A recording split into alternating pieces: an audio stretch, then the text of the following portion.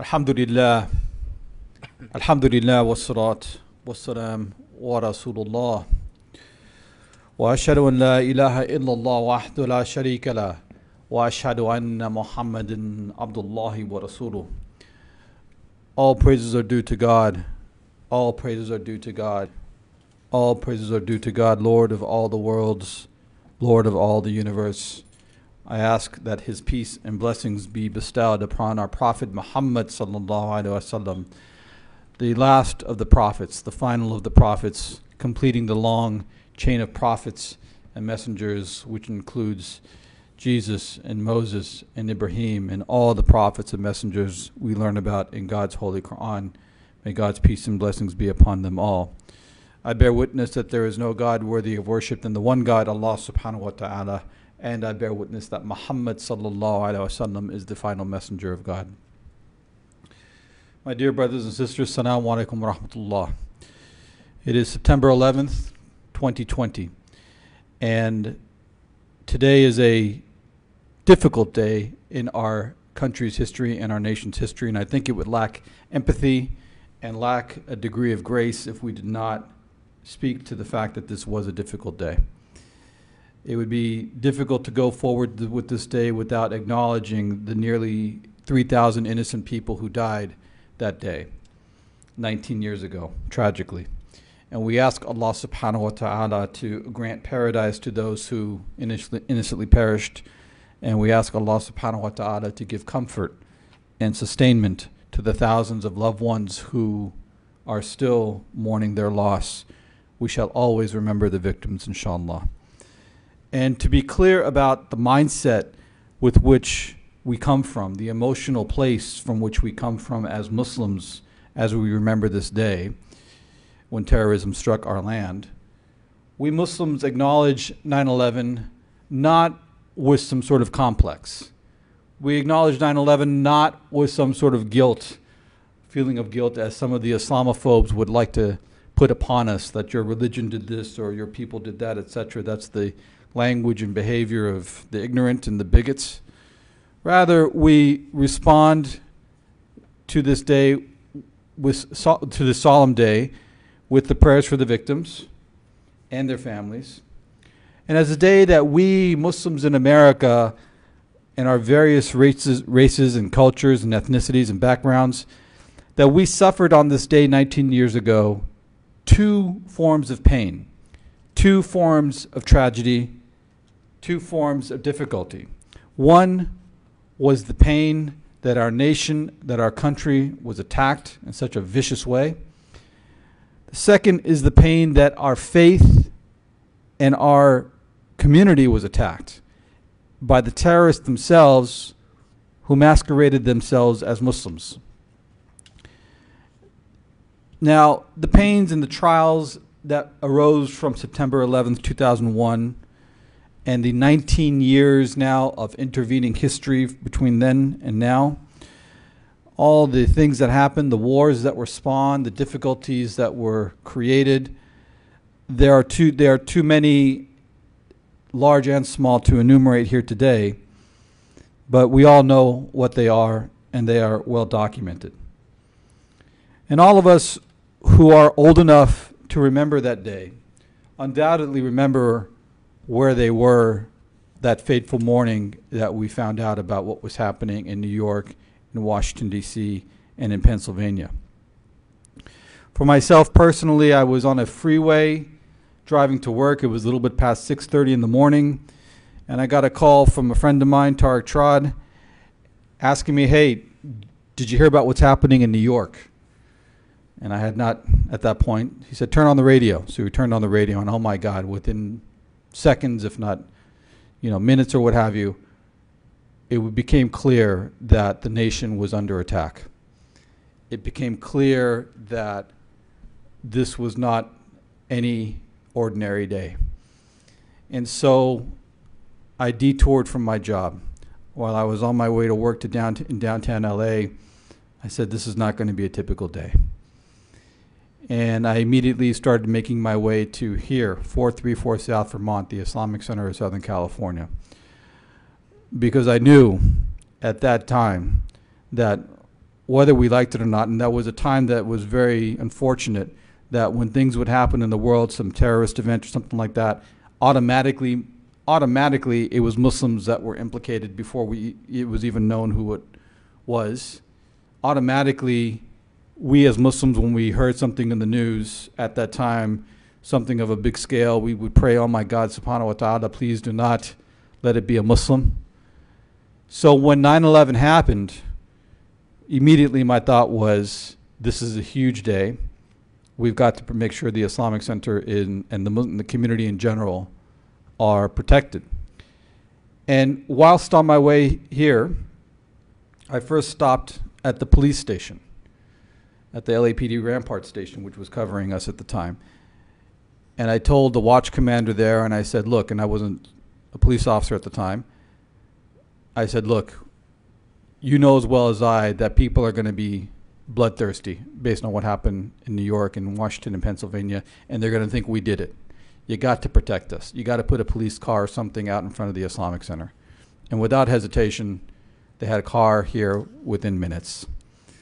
And so after the police station, I made my way here to the Islamic Center.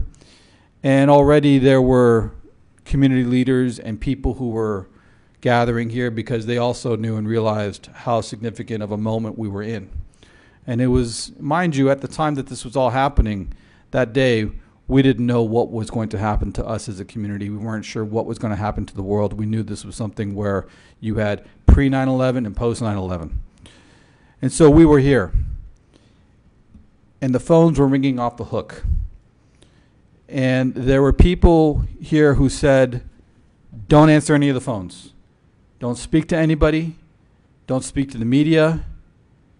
Because if we get our names in the paper, if we get our names out there, we're going to get targeted. This will become the focal point for people to attack us. And there was another camp that morning that said, no, let us pick up the phones. As a matter of fact, let us initiate a press conference and talk to people to tell them who we are and what we stand for and how we are so tragically against this tragic attack. And so there were these two camps that morning. And the camp of engagement was the one that finally won out. Within hours, there was maybe 10 media trucks in front of our Islamic Center. The phones kept on ringing off the hook. So whether we liked it or not, we became a point of focus for the community. And I'm not just talking about the Muslim community, I'm talking about the larger Southern California community. They wanted to know what we thought. And as the phones were ringing, I decided to pick up one of the phone lines. And I remember distinctly, and I'll never forget it, I picked up this one phone call, and there was a man on the other side who was crying. He was bawling. And he was so pained by what had happened. And he said, through his crying voice, he said, why did you do this to us? Why did your people do this to us? Now, how do you deal with a man who's in such pain to share with him that that's really not the right way to think about it, and that was incorrect? How do you share and deal with the depth of pain that that person has and bring them back into some degree of rationality? That was not going to happen on that phone call. And so I said to the man, I said, look, I feel your pain. I understand how you are feeling. And know that I am feeling pain as well. And if there's one thing you take away from this conversation, please understand that we are not them and they are not us. They attacked us as well. And Allah Alam, God knows best, and we moved on. At the time, our main leaders here in the Muslim community, Dr. Maher Hatui, Allah Yarhamu, and our esteemed leader, Salam al-Mariyati, were not here in LA. They were in Washington, D.C. They were, in fact, scheduled to meet with then President Bush to talk about some of the concerns that we have as Muslims. And so they were not here, and we didn't have all the modern technology that we have now. And so it meant that we, as those of us here, had to respond, had to engage, had to speak to what was the issue of the day and be very clear about where we stood and what our thinking was, despite the fact that we were feeling pressure, despite the fact that we were feeling stress, despite the fact really that we were getting death threats as well. We did not recoil. We did not shutter the doors. We stood up and we engaged in that moment of difficulty. And in the second part of the khutbah, we'll talk a little bit more about what engagement means to us. Go to Allah. Ask Allah for whatever you want.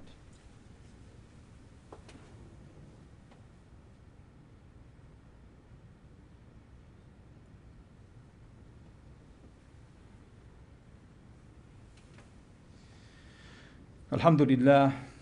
Alhamdulillah wa salatu wa salam wa rasulullah wa ashhadu an la ilaha illallah wa ahdu la sharika lah wa ashhadu anna Muhammadan abdullahi wa rasuluh. You know, right now here in California, there are fires raging up and down the state, from the very south to the very north. And some estimates have put it that there are over 3 million acres that have been burned. The largest by far, I think, is something like a 2,000% increase over last year's forest fires.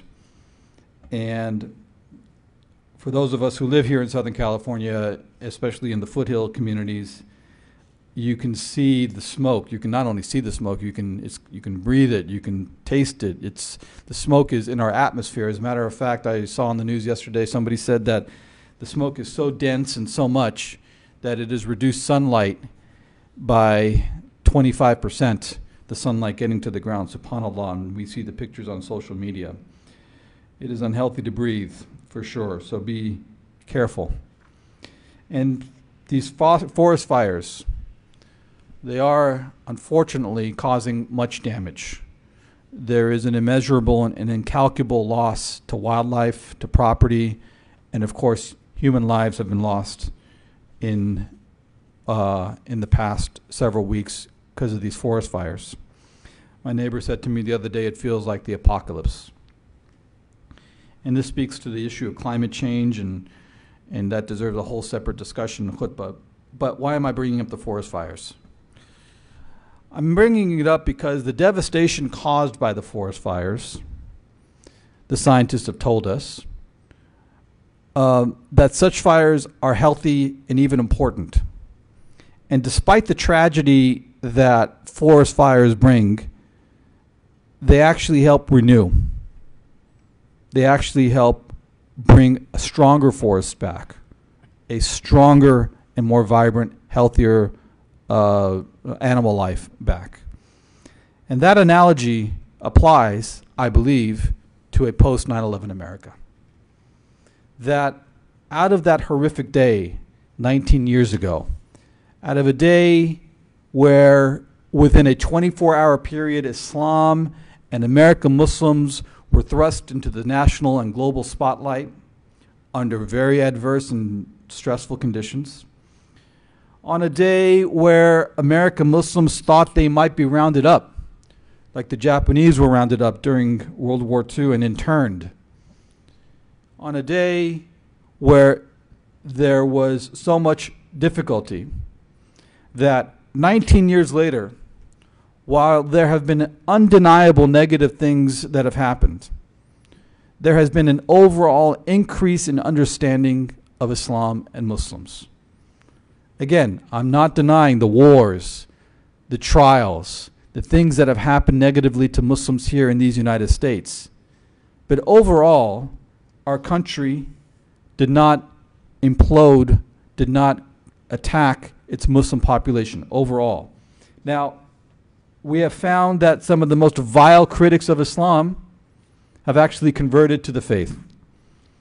We now see politicians referencing religious groups in America. They've gone from saying Christians and Jews to Christians, Jews, and Muslims. That churches and synagogues has gone to now churches, synagogues, and mosques. That the entertainment industry has included more positive and nuanced portrayals of Muslims in TV and film, cartoon heroes now from Marvel and so on and so forth. And TV commercials now feature, when they're doing these cross-cultural ads, they include a woman in hijab. It's odd not to see a woman in hijab now.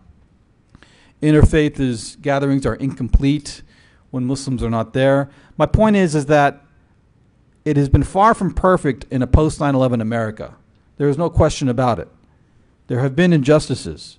There have been wrongs. But 9/11 caused America to ask, who are the Muslims? Who are Muslims and what is Islam? And while some facets responded negatively, on the whole, America did not turn on its Muslims, like I said. They did not turn on its Muslims like you see happening in China, with the genocide being committed against our Uyghur brothers and sisters. They did not turn on their Muslims like we're seeing in parts of India now, where the mob is being stirred up and Muslims are being killed en masse and mosques are being destroyed. What we have in America is a far different experience for us Muslims. Yes, there are problems again, but different facets of America, from industry to government to entertainment and to our neighbors as well.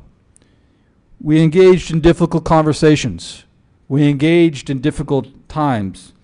But America, on a whole, took the path of trying to figure out how to understand and include and embrace Muslims. To be sure, that is still an ongoing process. But despite all the warts and all the problems that we have in our country, just let us know, let us remember, and let us acknowledge that that is a beautiful thing about our nation. And Muslims engaged. It is because we engaged, because we put ourselves out there and took the risk and kept our faith in God, that some of these things that we take for granted today, 19 years later, weren't so easily done or managed over that time. And while we may not have been able to bring justice to a particular case or a particular instance, while certain people who we talked to those same people that we talked to then and that we engaged then, they themselves have carried the message forward as they promote through the ranks and take on greater reins within government and within other facets of society. The concept of engagement. Why do we stay engaged? It is best exemplified, in my opinion, from a story from Rasulullah's life, sallallahu alaihi wasallam, where we see during the life of Rasulullah, before he became a prophet, there's the very famous story of the Black Stone and the resetting of the Black Stone. And very quickly, without getting into too much detail because we don't have the time for it, there is the story of the Kaaba and how it was at a point of being rebuilt, and how the black stone in the corner of the Kaaba, which had been removed, now needed to be reset into the Kaaba. And the tribal leaders at the time, the clans of from the pagan Quraysh in Mecca at the time, there was a number of them that were bickering for the honor of being able to put the black stone back into the corner of the Kaaba. Yes, it would have been considered a great honor, a great dignity conferred upon the person who was allowed to place the black stone back into the corner of the Kaaba. And one tribal chief was saying, I should be the one to do it for such and such reasons. And another tribal chief said, I should be the one to do it for such and such reasons. And it became a very heated argument, a derisive argument. And it, like the pagan Quraysh were, they became very emotional and hot-headed.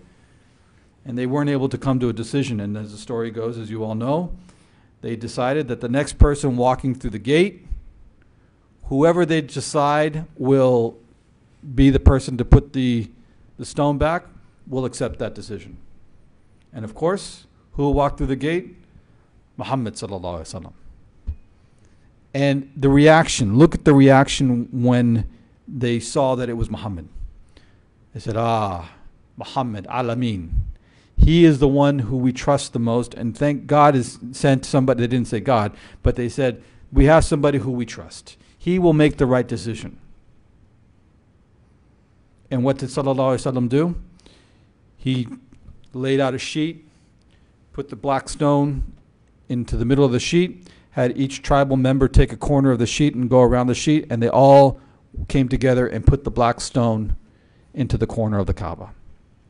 Look at the thinking. Look at the thinking at a time of high emotion, at a time of high stakes, at a time when there was bickering and an argumentation. The Prophet ﷺ, he wasn't the prophet then, but it was before he got the message, but his innate wisdom that he had, that God blessed him with, allowed him to make an innovative decision. Something that should characterize all of us as Muslims, all of us in how we practice our faith. Why am I telling you this story? How does it relate? You see, 19 years on from 9/11, America is still struggling. We live in tumultuous times now in these United States.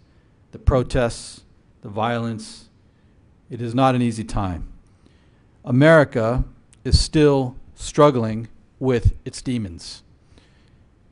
America is currently struggling with the tribal demon of racism. It is dealing with the tribal demon of white supremacy, the tribal history of police abuse, the tribal demons of slavery and civil rights abuses. Let us Muslims be the people that walk through the gate. Let us Muslims be looked upon as the community that is wise. Let us be the community that is black and white, that is immigrant and multi-generational, men and women, but who all believe in La ilaha illallah Muhammad Rasulullah. Let us be known for our wisdom and our trustworthiness and walk through the gate into America, and that America should then trust us to put out the fire. Let us be the community that shows how to pick up that proverbial black stone and make America more harmonious and be the model nation that it should be. For our faith and our patriotism tell us we should.